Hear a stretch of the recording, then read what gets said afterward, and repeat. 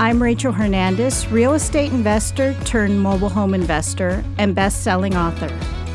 I make a living investing in mobile homes for cash flow for long-term passive income. After many mistakes and lessons learned, I've been able to create the kind of life where I can do the types of things I want to do, not have to do. I created the Adventures in Mobile Homes podcast to share with you what I've learned so you can spend more time with family, friends, and do things you love. Mobile home investing can help you get there. If you want to hear real stories with practical and actionable advice you can use from someone who's been in the trenches and who's still investing today to create the type of life you love, then you're in the right place. Let's get started. Well, hey there, and welcome back to another episode of the Adventures of Mobile Homes podcast. I'm your host, Rachel Hernandez, aka Mobile Home Girl of AdventuresOfMobileHomes.com. Thank you so much for joining me here on the 80th episode of the podcast. Now, just in case you missed it, be sure to check out the last episode where I talk about my video commentary on my latest update and market insight on the real estate industry and how it affects mobile home investors, including the behind the scenes of what I've been doing for my own mobile home investing business and other projects that I'm working on.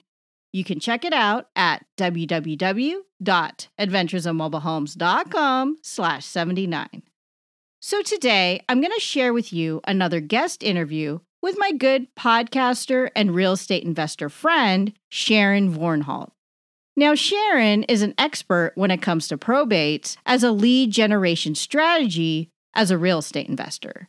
She knows the ins and outs of finding probate sellers, working these types of leads, and the entire process of finding and closing probate leads from beginning to end.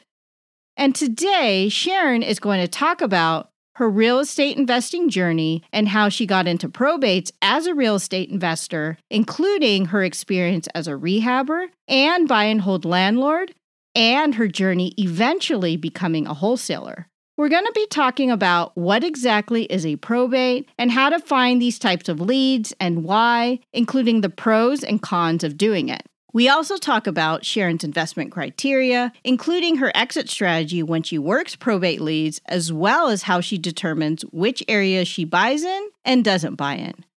Plus, she gives advice on building a team, including life as a probate real estate investor, marketing tips, and more. Now, I wanted to interview Sharon specifically because she's got the expertise down on the subject. Plus, she's a good friend of mine.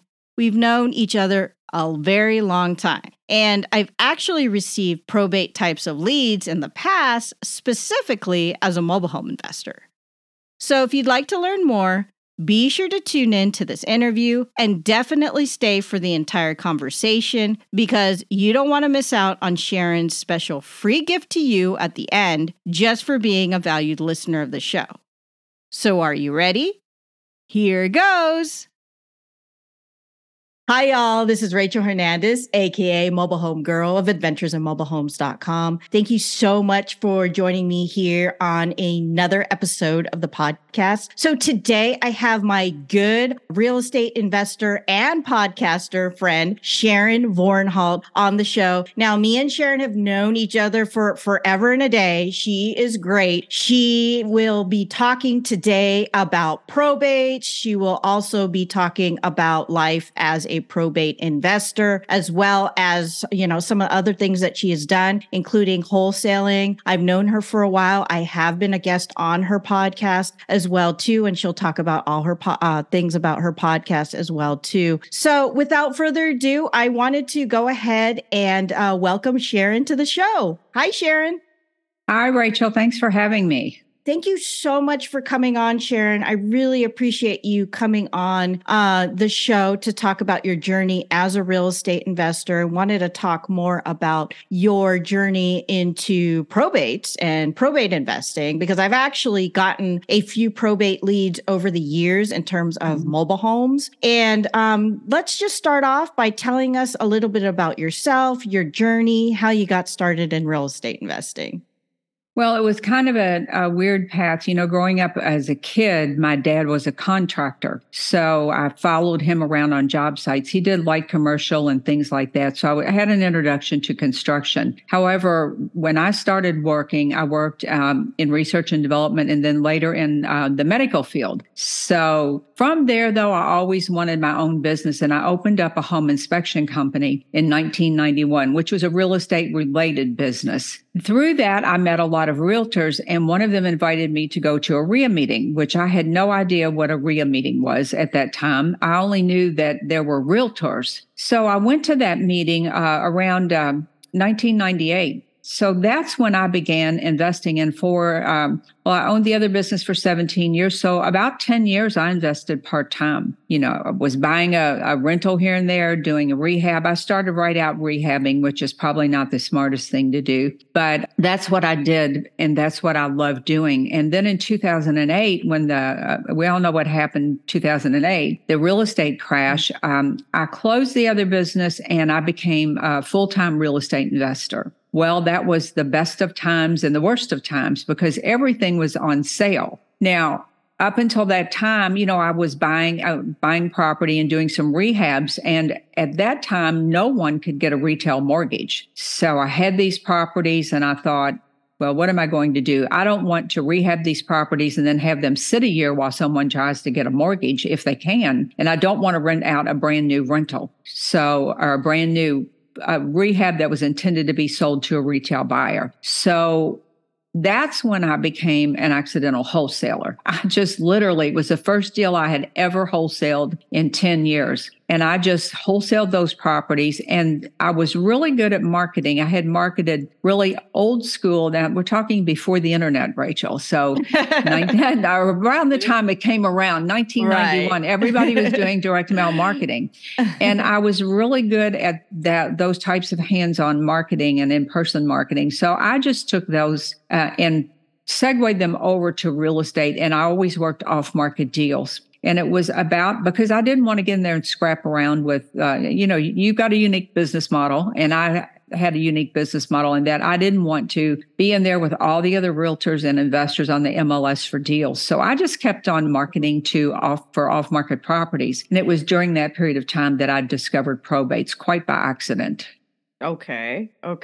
And let's talk about your marketing because I know this is not something that I'm really good at. I know in the beginning that direct mail was a big portion of your marketing plan.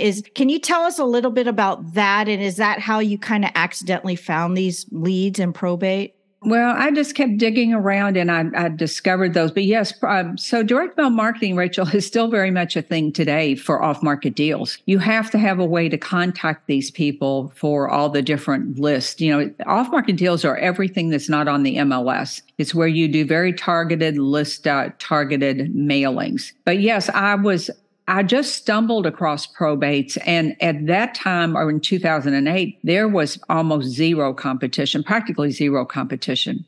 Okay. There was also zero information on how to work these deals. And because there was no information on the probate process about what they're going through or any of it. So that was something I had to learn from start to finish myself.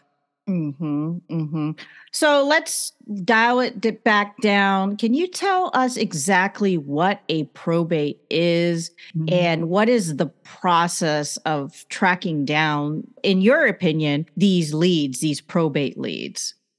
Well, probate in its simplest form is a legal process that takes place when someone passes away and they have a certain amount of asset. Now, there are things called small estates. It depends on your state. It could be if your assets total under $25,000, you don't have to go through probate. But in general, anybody that owns property or has a large amount of assets, they're going to go through probate because the government wants their share of the estate, if there is a share. You know how that works. So the straight line process is, and this works pretty true in every state. There are some nuances from state to state. So wherever you are, you need to look up the probate process for your state. But what happens is someone passes away and then the estate is opened. So that someone in the family will open the estate. Then it is determined if there's a will. If there's a will, that is called testate. And in that will, it would say, for instance, I name Rachel to administer my estate. So that person is named. In the absence of a will that's intestate, the court will appoint the next logical person. So let's assume that someone in your family died without a will, and like the husband died, and the spouse would be the next logical person. Or in the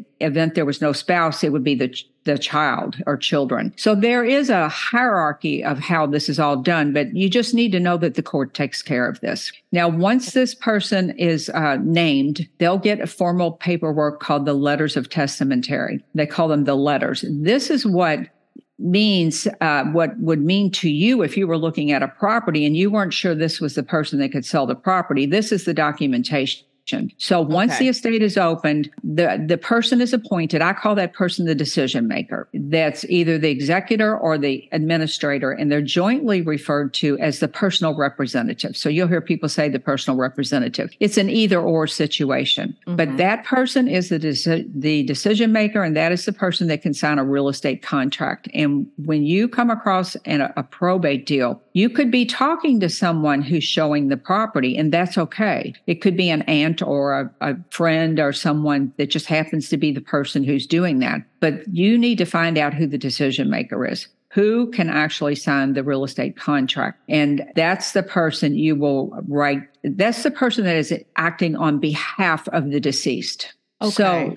So if you notice, the person passes away, the estate is opened, and then the decision maker is all sorted out. And then next, what happens is you can sell the property. After all the assets in the estate will be converted to cash to pay, what happens next is to pay the creditors. Then the heirs get what's left before the estate is closed. So as you can see, if you are an heir in an estate, you're way down on the list. You're at the very bottom before the estate is closed. So you need to work these while the estate is open. If it says the estate is closed, you've missed the boat when you find these leads. So you can buy the property approximately in the middle of the process because they're going to sell real property, personal property.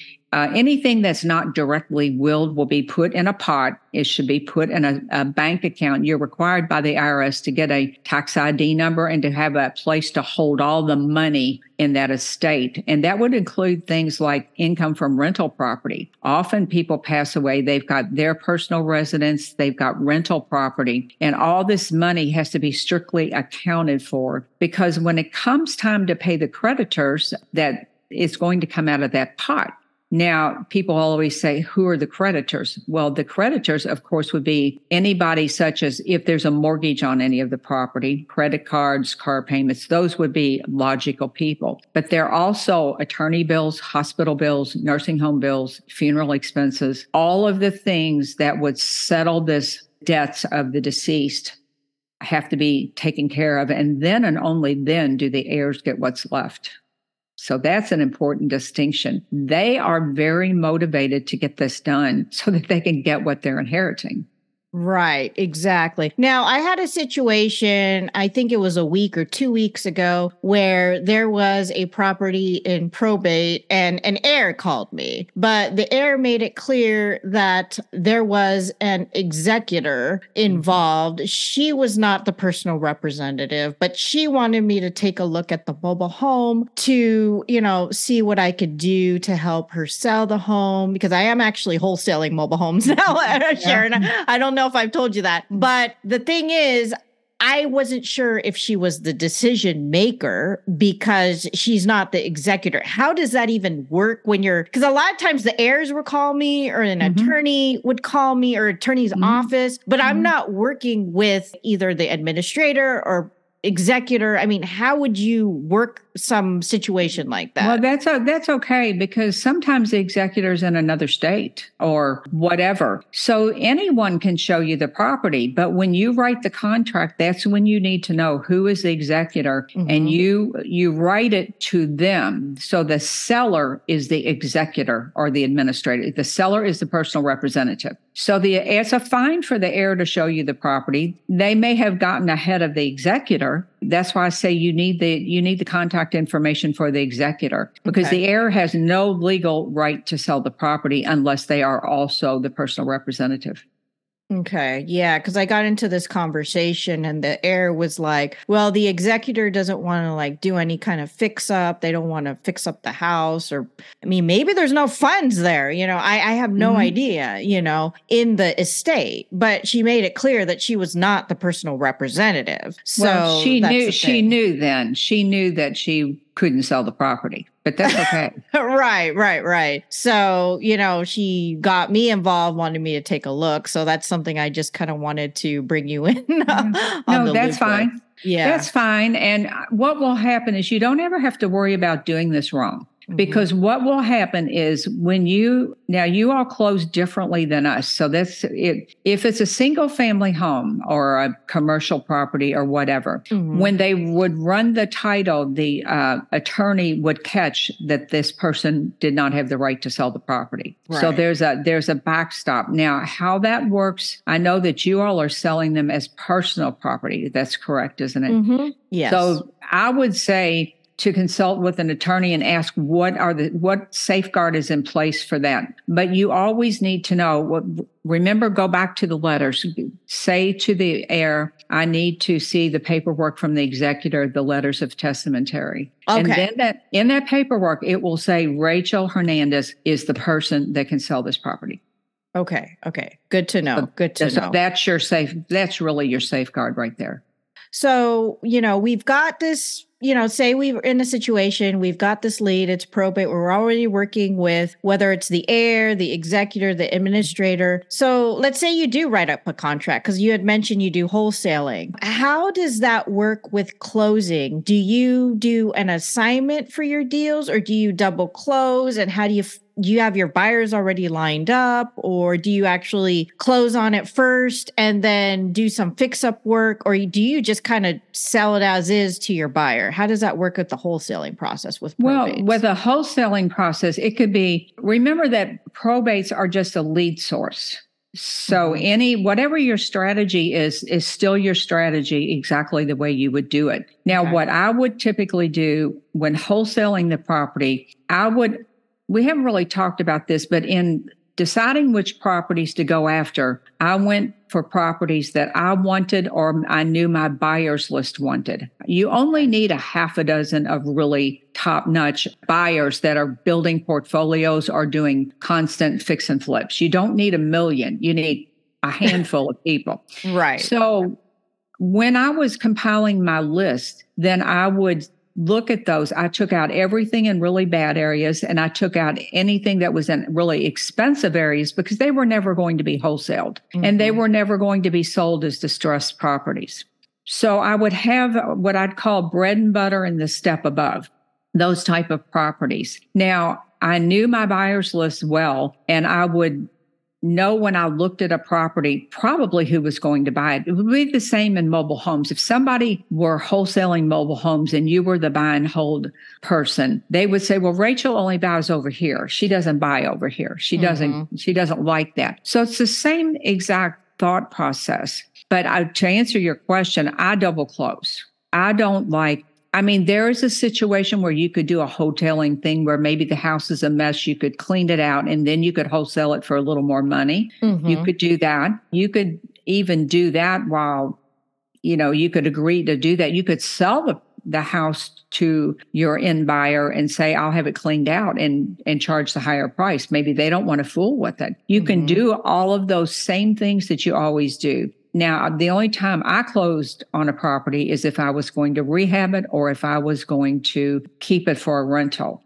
If I'm just wholesaling the property, I like a nice, clean trail of paperwork. If I'm assigning a home where I'm going to make $10,000 or $15,000 on it, and the seller sees on that settlement statement that I've gotten them down to whatever price it is, but I stand to profit $10,000 or $15,000 on a property, or $5,000, whatever it is, then they're going to be mad.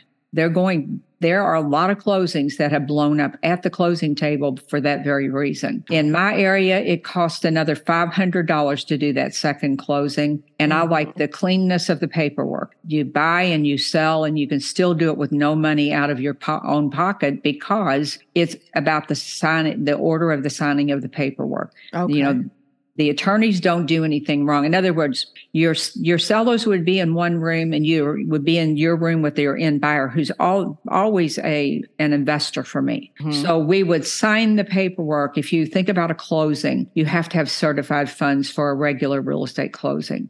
Like for a single family or multifamily property, you have to have certified funds. So the attorney would have the check in his possession, but no money changes hands at this stage. He can then walk back into the room where we buy the property with total confidence and know that when he pays the seller out of his escrow, but prior to putting the check in the escrow, that the money is there. So you can double close all day long with no money out of your pocket. I personally don't like assigning contracts unless it's for just a couple $1,000s. Okay. Yeah, that's the opposite of what I do. And you're in a different. You're maybe, I mean, it's a matter of some closing attorneys have a way of keeping that off of the settlement statement. It gets to be a really uncomfortable, argumentative state sometimes when people see that you've negotiated a great deal for yourself. They're not making however much you make. I don't know what you make on a typical wholesale on a mobile home. What is that? And, do you have a typical amount? I made $8,000 a couple months ago in 3 days. Exactly. But the seller knew exactly what I was making because I said, like, hey, listen, what do you want to make? My approach is different. They told me, I'm like, are you cool if I make, above? And they're like, I don't care, So it's just a different approach, but they know exactly how much I'm making. They just kind of want to know, they just want what they want. And if they ask too high, then I put it on the market, then we got to lower it. I had to do that with, distressed property. There was all kinds of issues, plumbing issues and all that. Then we just have to have a conversation. So it's a lot of back and forth for me though, but I do take a lot of time when I work with sellers. The first meeting could be 2 hours. So, And you can always, a lot of times too, I'll tell them honestly that I'm going to partner with somebody who's my end buyer. And I explain to them that there's a difference, because we're going to do fix up. I go into great detail and they'll say, well, I want this much. And you have to tell them, I can't give you this much because we're going to have to put money into the property. And they'll say something like, well, a vanity only costs $129. And I always made a joke and said, do I look like I swing a hammer? We use real contractors. So you can get prices on your own. If you want to do it on your own and do the work and put the money into it, the property, you can certainly do that. But then long about there, they say, no, I don't have any money. So you're back to having the conversations with them. Yeah, exactly. And for y'all listening, everyone has a different approach. I'm interviewing Sharon because I want to know her approach, and everyone's going to have a different style and way of doing things. And that's why, I have these interviews on the podcast. Not everyone's going to do things like Rachel.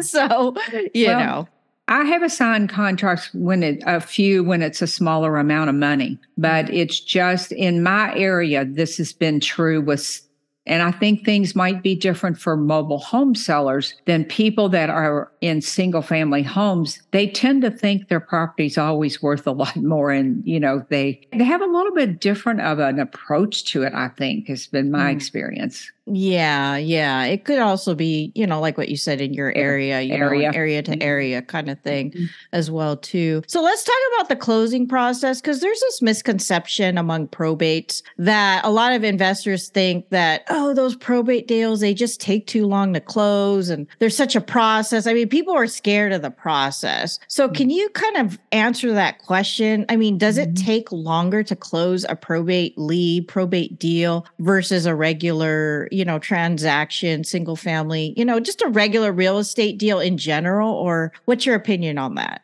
In general, it's exactly the same as any other deal, because once they're to the point where they can sell the property, they just sell the property. Now, there's one exception, and this is a question that you should always ask, and that is, do you have a probate attorney helping you with this process? Because in almost every state, they can go to the courthouse and they can get the paperwork that they need to do this themselves. But everything has to be done in a certain order. And the only time I've ever had a problem was when the family decided to do it themselves, and one time, and they mucked it up, and it took about more than 6 months to get that deal closed. And that's when I learned to put something in a contract, because, normally in a contract, you say, I'll close between this time period and this time period. Right. We kept getting out of contract because they kept doing it wrong. They simply were not equipped to do these things in the right order. Like, you have to notify the heirs, and you have to do this, and you have to do this. Well, I had to keep going back and hoping that they would extend the contract, when in reality, at any time, somebody could have come in there and offered them $500 or $1,000 more, and I could have lost that deal. So I talked to my real estate attorney, who's also an investor, and that is something that I do recommend if you're closing with attorneys, that you have an attorney that is actually an investor. But we talked about it, and we then put a clause in every probate contract that said buyer will close, for instance, no sooner than 15 days, no longer than 30 days upon court/attorney approval to close.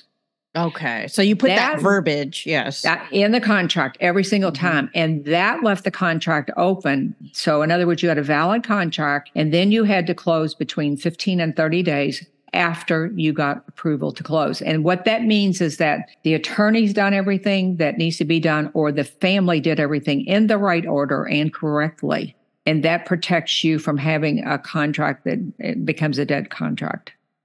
Exactly. So let's dial it back, because we're talking about, we already, have the probate situation. If someone wants to exclusively, pursue probate opportunities, how do you do that? I mean, I know you said that you accidentally got into it, and I get, people calling me, and it just happens to be in probate for mobile homes and their heirs.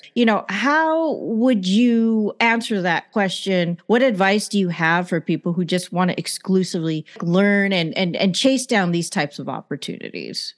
Well, find out how to get the leads in your area. Now, across the U.S., there are more than 3,300 counties, and each one of those counties has a different process. Each state is different. So find out, Google probate plus, and the plus sign your county, probate plus your sign, and your city. Now, in many areas, I know in Texas, they're online in most areas. You can just pull up your county and go probate leads for Harris County. And right there they are right there. So you could sort those out. If they were in probate, then you could sort out by property type, and you could sort out for mobile homes. Now, in my area, they were historically in the newspaper, and I thought that was so old school, because until I found out all over the country, some people have to go to the courthouse. Right. Yeah. So things are changing rapidly. What I found recently is that places that were never online are suddenly online. So you have to check all the time, but you want to hopefully find them online so that you can get a list every month. And this is why probates are so good, Rachel. There's a list this month of people that have passed away. I mean, these are people that need our help. They have a legal obligation to settle this estate. So we're not taking advantage of anybody. We are, in fact, their savior when you can go and help them with this. It's almost always a distressed property, something that they can't easily sell for full price. But these people need our help. So if you can focus on that, think this month is a list, next month is a list, and over time you build a pretty decent sized list. And this is where direct mail comes in. Hey there, Rachel here. Have you enjoyed the show and podcast so far? Has it helped you with your own mobile home investing journey? And have you received value from it? If yes, then consider supporting the show. So, how can you show your support? Well, there's a couple of things that you can do. The first thing you can do is leave a review on Apple Podcasts, Podchaser, or anywhere else the podcast can be heard. go to www.adventuresinmobilehomes.com/podcast to see the sites and links where you can leave a review on. I'll be ever so grateful if you do. And you may even get a shout out and your review read right on the show, just for doing it. Another thing you can do is support the show and buy me a coffee. If you know me, you know how much I love coffee. If you've gotten a lot of good information out of the podcast and it has helped you as a mobile home investor, I'd love your support. Now, in the future, I'll be giving shout outs to those who support me. So if you do, that may be you. Go to www.adventuresinmobilehomes.com/support for more information on how you can show your support. Again, www.adventuresinmobilehomes.com/support. And if you want to take it a step further and receive exclusive only content, consider being a member. On the support page there, you'll find info about how you can view exclusive content, including access to new videos and blog posts, a shout out in a future episode for your support, access to video replays on my past speaking engagements if you haven't seen me speak yet, and more. Check out www.adventuresinmobilehomes.com/support to find out more. Thanks so much for continuing to listen to the podcast and for your support. Now, back to the show. So every month, some people are coming off the list. They've sold their property. And next month, you're adding new people to your list. Right. Now, talk about direct mail. How long do you mail these people? Well, you mail them as long as the property's available, which is going to be 12, 14, 15 months tops in this economy. So if you think about if you're going to make $8,000 or $10,000 and you have to send 10 letters and it costs you $1 a letter, that's $10. What if it costs you $15 and you send to them for 15 months and you make $8,000? This is really easy math, but 81% of your deals, not your calls, but your deals will come at or beyond your fifth mailing. Now, another important, so don't stop. The money is in staying in the game and consistency. So mail everybody every month. Right. The second statistic you need to know is that 90% of your competition will quit on or before the third mailing. Now, people in probate that are in this situation, they'll open the estate. They're raising their hand saying, I'm ready to move forward with selling the property. Okay. But what happens is they look at it, they've got to get mom's things out of there. And they're like, oh, I'll come back next week. And then that ends up being next month. So you get a few months down the road and they still haven't sold the property. That just means they're not quite there yet. And that's what you're engaging them with your direct mail. They may call you and say, I'm going to sell the property. I need a couple more months, in which case you say, fine, I'll just keep reaching out every month. Okay. If that's okay with you. And they'll go, sure, it's fine. And then when everybody else has given up, I've bought properties at the 1-year mark, Rachel, and I'm the only letter they're getting. Oh, wow. Yeah, you're I know you're persistent. You're really good at direct mail, y'all. If you need any advice on direct mail, Sharon's a person to go to. Well, and here's the thing. It can all be outsourced now. And to put this into perspective, so 15 years ago when I started working in probates, it was $1.50 to send a letter. And I'm talking about a mail-merged, computer-generated white letter that says, Dear Rachel, or Dear Mr. Smith, I'm contacting you about the property located at here. They do not want you to knock on their door. They don't want you to call them. They don't want you to send them a postcard that upsets them because you've mentioned an estate in a postcard. So there's a very certain way to do this to be successful. Now, 15 years ago, a letter like that was about $1.50 when stamps were, 38 cents or something? Today, stamps are, I don't even know how much, 60 some cents? Yes. You can get a letter done for you. I mean, you don't do anything for under $1.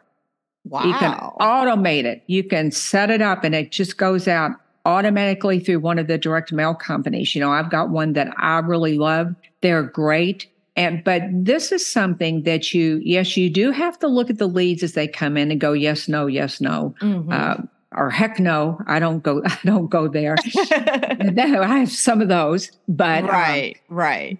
You take this time every month and you just set up, add these names to your list, then you automate your mailing, then you do what you do best, which is buy property. So I don't want this to seem like a big, overwhelming chore. Trust me, when we did direct mail in-house and we're sending 800 letters a month, it was painful. I'm not going to lie about it. I used to do that too. It was painful. When I started out as a wholesaler. Never again. Well, direct mail marketing, though, is the way you reach all of these niche lists. It is a way that, let's stop and think about this for a minute. Let's say if you're spending $500 a month on mail, $6,000 a year, how many deals do you have to get to pay for your entire year's mailing? Right. One. So I call it's marketing money. You need to just think about it differently, because if you set this up and it brings you, let's say it brings you 3 or 4 deals a year, was it worth it? Sure. And then you can go on and do what you do, your other things. You need 3 to 5 lead channels in your business, 3 to 5 ways to get deals. And I know one of yours is you connect personally with these people. You go to the parks. That's one. What if tomorrow you couldn't leave your home and you couldn't go to the parks? How would you get your deals then? Yeah. The other way is cold calling. But I know what you said, probates, they don't. So, but I'm talking about any off-market deals. It could be out-of-state owners. It could be high equity lead, motivation stock leads. It could be pre-foreclosure. It doesn't matter what type of a lead it is. You should have a way to continue your marketing. If one lead channel dries up, in other words, think back to when everybody was doing short sales and working pre-foreclosures and then they just went dead. Those people were dead in the water. But if you've got multiple ways to reach your people, then you will never be in the position where you can't find a deal.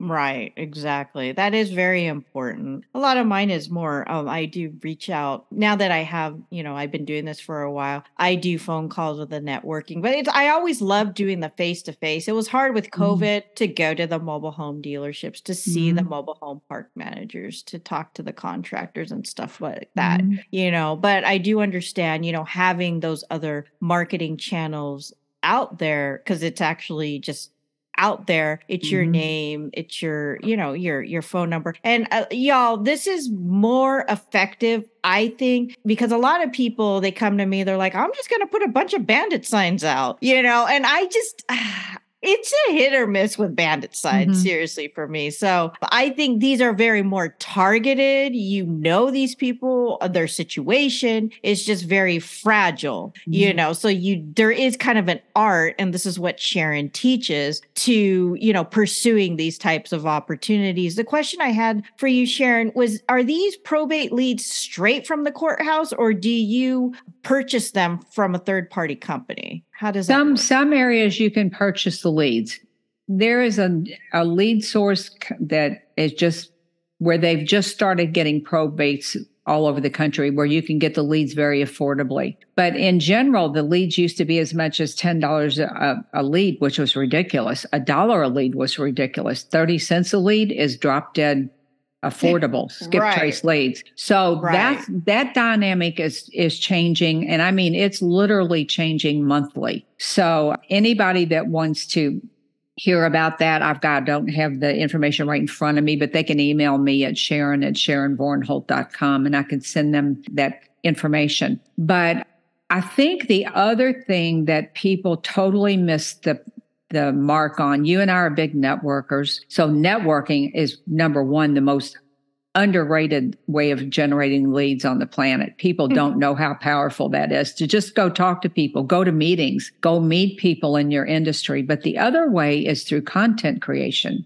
You cannot be the best kept secret in town and think you're going to get a great response from your marketing. You really can't. So you need to do something. Rachel has a podcast. I've had a podcast. That's not for everyone, but there are many other ways that you can create content. You can do little reels. You can do walkthroughs of your properties and chop them up. There's a new tool that I've found that I'm in love with called Opus Clip.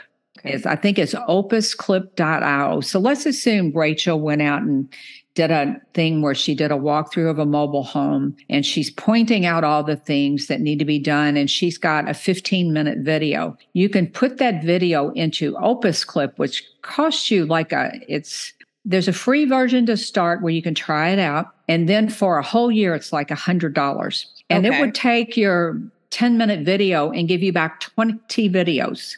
It'll give you can choose 0 to 30 seconds or 30 seconds to 1 minute, and it puts captions on them and it resizes them for every platform. Wow. It is phenomenal. So let's say you've not got any content or you want to increase your presence so that when someone sees your name, maybe on your bandit sign, they'll go, oh, hey, I saw Steve on Facebook in this little clip where he's talking about mobile homes or whatever. It is a phenomenal way to market yourself. And stop and think about how many clips you have in a podcast episode, Rachel. You choose 0 to 30 seconds or 30 seconds to 1 minute. You pop that video in there, and guess what? You just got a whole ton of content. Right. Exactly. So lots of things to think about here. Going back to those leads, how accurate are those leads in your experience that you found, or how do you actually vet these lead companies if you're just going to be purchasing these types of probate leads? I have never been a fan of purchase leads till I found this new company because they were too expensive. And often I've had discussions with them where they would, let me back up just a little bit. You need 4 pieces of information to work in probate. So you need the name and address of the deceased. So that's the property that'll be sold, and the name and address of the personal representative. That's all you need. You don't need anything else. Once the house is actually in probate, that information is available. Now, if somebody tries to sell you a lead and they say something to you like, this is so fresh, I don't have that information, but I've got like the name of the deceased and their home address. Guess what? They're working obituaries, and don't do that. Oh, wow. Because you cannot buy the property. Remember, it has to be in probate. That has to be open before you can buy it. And you cause people to be in a very painful situation when you do that. So if they tell you that, you just say, I know that's not true. Once they're in probate, all the information is available. So don't buy those leads. They're not really leads and you can't buy the property. But I tell everyone, go look online, see if you can't get them for free. In many areas of the country, they're simply free. You just download them. And then you look through and see which ones you want. But vetting the companies, that's a tougher task. And I would never pay $5 or $10 for a single lead, ever. Okay. And I think, it's just not necessary. Right. All right. So we talked about kind of like these leads, the lead generation, working with these sellers and all that. And then we talked about the closing process. So let's talk about the buyers.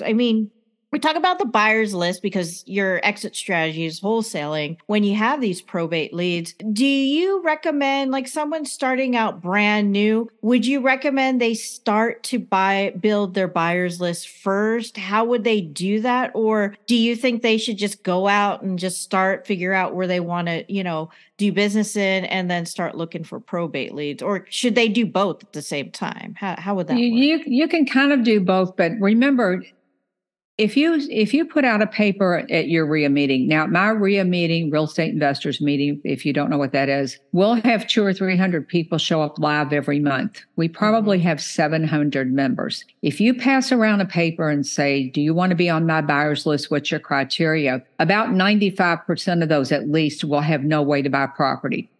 They're not hooked up with a bank. They don't have any money. They don't have a private money lender. So what I recommend you do is go to your investors meeting. Okay. See who is actually buying the type of property you have. You're looking for someone that is doing nonstop rehabs or someone that is actively building a portfolio. Okay. Now, like I said, you only need a handful of these people, but go and find out who they are and where they buy. And they'll tell you, your real buyers will say, I buy in these areas. I do not buy in these zip codes. And the next thing you say, and you've got to get over not being able to say this, I learned this one the hard way. What's your source of cash? Okay. You want them to say, it's private money. I have an equity partner. I have a relationship with a local portfolio lender who is. And once they can answer that question, like here, there's a bank called River City. And River City is known for doing investor loans. If they say that they work with River City, I say, oh, who do you work with? They'll say, this person. I know this is a real person. This is a real deal. They might say that they partner with somebody who I know is a private money lender, which you will also learn that from your RIA meetings. Go and find out who these people are and then find out what they want. And then it will be, if once you learn how to buy property, that's really a deal. That's something else you'll learn through your network. Okay. And you can simply call them up. I used to call them from the property and I'd say, hey, Dan, I'm here at this property. Here's the deal. I'll give you a 24-hour head start on it before I put it out to my list. And I would literally, because it was a vacant property, I would get permission from the seller and put a lockbox on the house right then. Now, mind you, I never sent anyone out there that I would not personally vouch for. Right. It's always a vacant house, but don't do that because you'll ruin your reputation doing that. But they would go look at the property, and 9 times out of 10, I knew my buyers so well. They would just say, "Yes, I'll buy it. I'll send you over the earnest money. I'll mail it tonight or drop it off or whatever."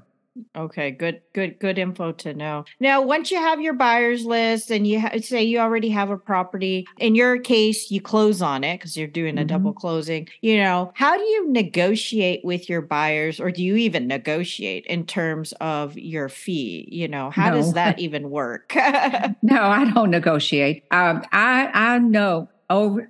I've been doing this for 25 years. So when I buy a property, I know that it's a good deal. I know what the repairs are going to be. So when I buy it, before I make my offer, I know what the repairs are going to be for the rehabber. Or alternately, if a landlord is going to buy it, I might look at this property and say they're not going to change out the cabinets because it's a B- neighborhood. So you can buy slimmer deals if you've got landlords to sell the properties to. You should know that. You can have two sets of figures. But no, I would make an offer that I knew was a safe offer for my buyer. So I always figured repairs a little high and figured comps a little bit on the narrow side, because you don't want to use inflated comps and then not real numbers on the fix up. You don't want to do that. So I would simply make my best deal and then back my fee out for my buyer. And that's the price. I would just say it's this price. And because I knew how to do that, and because I left them, they knew that I had figured the repairs high. I would say, I think they're going to be about $30,000, but I figured them at 35, 36, and I would tell them what I figured. And then I would say the comps are between here and here, and I used the median comp. I didn't use the high outlier comps. So they had a safety net there that they knew that I was offering them a property that at a good price that they didn't have to market for and they didn't have to go look for. So I had people on my list that also had careers. Okay. And they were almost full-time rehabbers, in that they had their houses going all the time. They were smart enough to know that it was a good deal, and they were never going to do direct mail or any kind of marketing. They bought strictly from wholesalers. Okay. But you build your reputation by doing it right, and you have to learn these things It's a dangerous thing to not know how to buy property. That's probably the hardest thing, I think, is to know what to offer. Right. And then making that offer without powering down. You just have to get used to doing that. That's a learned skill. Exactly. Now, in terms of showing the property, I mean, do you provide pictures, video, or do you have it on lockbox, or do you personally meet with these buyers at the propities? As long as it's one of my handful of known investors, I just give them the lockbox code. I never would let a stranger have that, someone I didn't personally know, because they could go and steal the copper out of the house or something. Right. Exactly. Okay. And then once you have a buyer and they say, oh, I want to purchase this property. How does that work? Do they give you earnest money? How long do you give them time to close? Is it 30 days? And do they have an inspection process? How do you do that? They're 30 days, and they can buy it. They can have it inspected, but I won't reduce the price or make any repairs, because they're already getting, they're probably, if it's a $200,000 house that needs, if I were just starting with the 70% rule, then, that would be 140 less 40,000 repairs or whatever. They're getting a $200,000 house for $100,000. So no, I'm not negotiating unless something is found that I missed, which having owned a home inspection company is probably never going to happen, because I can spot structural issues, things like that. And if I'm unsure about the furnace, if it's iffy, I figure a new furnace. If the AC is over 11 or 12 years old, I figure a new unit. Whether they put it in or not is up to them. Same thing with a roof. If a roof is beyond a certain lifespan, it goes in the figures. Now, if they decide to wait, and oftentimes landlords will say, I'm not doing all that work right now, that's fine. When the roof comes due, that's on their dime. That's okay. But to answer your question, no, unless I've somehow messed up, I don't negotiate. They don't ask me to negotiate, because they're getting a good deal. And if you give them always your best offer, then they're not going to come back and quibble over it. Now, I do have one older gentleman that he was probably coming up on 70 at the time. He was old school, and he had to negotiate. If it was $1, he wanted it for 50 cents. So what I would do is I would always raise the price $1,000. I would get to my price. I would raise it $1,000. I would offer it to him for the price plus $1,000, and he would say, Sharon, I've got to have it $1,000 cheaper. And I'd go, well, okay. And then after a while, he would forget to ask for the reduction, and I just made another $1,000. So we're getting towards the end of the podcast, but I've got a couple other questions real quick. First, do you work with other wholesalers who say, Sharon, I can bring a buyer? How does that work? Because I'm seeing a lot of that right now, actually. As a wholesaler, wholesalers are coming, I can bring a buyer. How does that work? Or does it even work for you? Well, it doesn't work for me. I want a buyer. I don't want to have to pay somebody to bring me a buyer, unless it's a property that maybe I bought in an area when I was new. I would miss the mark every so often on a property. If that's the case and someone wants to bring you a buyer, then it's worth it. You've got to keep your reputation, so you need to close on the deal. And if it involves doing that, then you can do that. But in general, you've negotiated your profit out of this deal, so you want to build your buyers list. You don't want to give away part of your money for a buyer. If you set it up properly, you don't have to do that. How about on the flip side? They say, Sharon, I've got a seller and you've got the buyers. Has that happened? How do you handle that? I've split a deal a couple of times when I had no work into it. Okay. If somebody comes and brings you a deal and they said, I know you've got a buyer's list and you've done not one thing to get this deal and there's $10,000 to be made, sure, I'll split the deal with them 5 and 5. Okay. But I make sure the contract is written up so that I'm in the deal. Right. So you'd actually have to make a contract between you and that wholesaler, right? Okay. Yeah, or a contract with me listed as both of us listed on the sales and purchase agreement somehow. Always go back to my attorney is the best way to do this. But yes, you have to stop and think. If you've invested a lot of time and money, let's say if I've been marketing to this seller for a year and somebody wants to then bring me a buyer and me split the profit with them. When I have a buyer, I'm not going to do that. But if I have nothing in this deal and they come to me for a buyer, then sure, I'll split with them. I didn't do anything. They're willing to do it because they don't have a buyer. It's a win-win for everybody. So I do think you have to get creative sometimes. Yeah. I mean, and there's also people, they just need the confidence. Like they have the seller, but they don't even have it under contract. Right. And yes, and there are always things you can do. And don't assume that they even want to split. Say, what does this deal look like if we were to put it together? What does it look like for you? Exactly. So for anyone wanting to get started, wanting to learn more about probates and, kind of like what you do, probates, wholesaling and all that, what advice would you have? Like, what can they do? They're brand new right now. What is the first thing they need to do to even get started in this? They need to join their real estate investment club. Number one. And that's where you need mentors. Number two is reach out to people like Rachel or to me. I have a ton of free content on my blog and my podcast, over 900 pieces of content. So you can totally get started for free. But I have to tell you, as time goes on, if you want to scale, you're going to need to invest in yourself. And I've done it. Rachel's done it. We've all done it. Invest in a mentor, invest in a course. I have a course for probates called Probate Investing Simplified. That's a start to finish process, how to do it, how to understand the process, how to fix your mindset and understand theirs, and then how to do the marketing. But it's all about education. I think it's very dangerous to start in real estate without some basic education. You don't want to lose money. And there are plenty of people that will partner with you, that will mentor. If you bring a deal and say, I've got a seller, but I don't know what to do with it, they'll partner with you 100%. Exactly. So that brings me to my next question. Let's talk about resources. You mentioned your blog, you mentioned your podcast, you mentioned your courses. Can you tell everyone more about your course and where they can find you, your blog, and the name of your podcast so people can check it out? So the podcast is called Let's Talk Real Estate Investing. I have a mix of solo shows where I teach something and a lot of interviews from industry experts. So that's Let's Talk Real Estate Investing. The blog is Louisville Gals Real Estate Blog. That is where there's a hub there that links off to the podcast. You can listen, you can watch all the video podcasts are on that, as well as on my YouTube channel.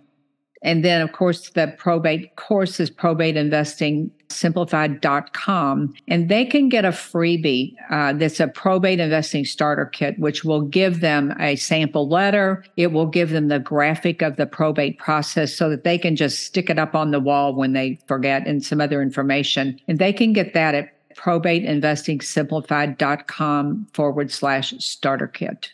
And that's completely free. And there are some other freebies over on the blog. Very cool. I didn't even know you had that probate investing starter kit. I might have to check it out for myself. Check it out. Yeah. And I actually was on Let's Talk Real Estate Investing, y'all. So definitely check out. I'll put all the links to everything we talked about here in the episode show notes for the podcast. So good stuff today, Sharon. Where can people find you if they want to contact you? What are your socials out there online? How about if I send them to you? I'll send them to you because I have Instagram, LinkedIn. I'm pretty much everywhere as Sharon Vornholt. Okay. But I'll send those to you. And if you have a question, you can email me at sharon@sharonvornholt.com. Good stuff, y'all. Well, thank you so much for joining me here today, Sharon. I really appreciate it. And maybe we'll have you on the podcast again sometime in the future. Thank you all for listening. Check out Sharon's stuff. I'll put all the links here in the show notes. This is Rachel Hernandez, aka Mobile Home Girl of the Adventures of Mobile Homes podcast, signing off. Thanks for tuning in. Bye, y'all. Thanks, Rachel. So there you have it. My guest interview with my good podcaster and real estate investor friend, Sharon Vornholt. So, what did you think? Did you learn a lot from the interview? I hope so. Now, as mentioned in the interview, be sure to check out Sharon's free gift to you as a valued listener of the podcast. which I'll link up here right in the show notes. Plus, be sure to check out Sharon's websites and all her socials, which I'll also link up here. Definitely contact her if you have any questions about probates and working these types of leads as a real estate investor. And let her know I sent you. She's definitely the expert on the subject. Now, as of this recording, I'm working on a new coaching program especially for mobile home investors. In fact, I'm in the process of starting a private podcast where I'll be talking more about what's in store for the coaching program, including the behind the scenes of what I've been doing for my own mobile home investing business and other projects that I'm working on. So if you'd like to get the inside scoop on what I've been doing lately, definitely check out my support page. Because the private podcast, video trainings, video commentaries, and updates are just some of the perks of becoming a member of my support page. And as a member, you'll get exclusive access to special content on different topics around mobile home investing and access to detailed posts where I go into more detail about specific topics within mobile home investing that you won't find anywhere else. I'm telling you, this is exclusive content and behind-the-scenes footage on my own mobile home investing business. Plus, you also get discounts to special events, and here's the kicker. Discounts to my existing courses and classes, including a special extra discount to my Dodd-Frank and SAFE Act course, especially for mobile home investors, just for members of my support page. And let's not forget, special access to the Discord community where you can ask questions, network with others, post up your deals, and discuss all things mobile home investing with others. I'm telling you, we've got a lot of interesting discussions happening right now in the Discord community, so you definitely want to check it out. And also as a member, you'll also get an extra special discount on my upcoming coaching program. So you definitely don't want to miss out on the special deal. Plus, one more thing, and this is an exclusive, I just made my coffee roasting and brewing class free for all members on my support page. Now, this is a special class I made specifically for the donors of a film that I'm currently consulting on for my mobile home expertise with an award-winning director and producer. Because you know how much I love coffee. And you'll definitely hear more about this film project behind the scenes as a member. So sign up as a member today. So if you're interested, go to www.adventuresofmobilehomes.com/support for more information on how you can support me and become a member, including all the perks that you'll get that I just mentioned. Again, www.adventuresofmobilehomes.com/support.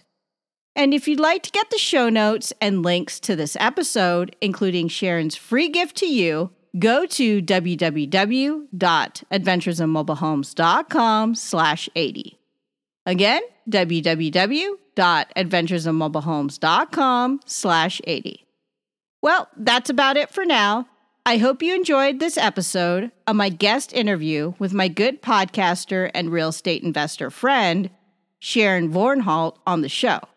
I hope you learned a lot about probates as a lead generation strategy as a real estate investor, and got a lot of valuable information from the interview. And yes, I'll be having more of these guest interviews in the future, every now and then, so stay tuned. And if you've enjoyed the podcast so far, please be sure to share it with family and friends. And be sure to follow me and subscribe. And if you have some time, please write a review on Apple Podcasts or Podchaser if you've enjoyed the podcast. It really helps me to keep motivated and come up with more content to help you become a better mobile home investor. That's about it for now. Until next time, this is Rachel Hernandez, aka Mobile Home Girl of the Adventures of Mobile Homes podcast, signing off. Thanks for tuning in.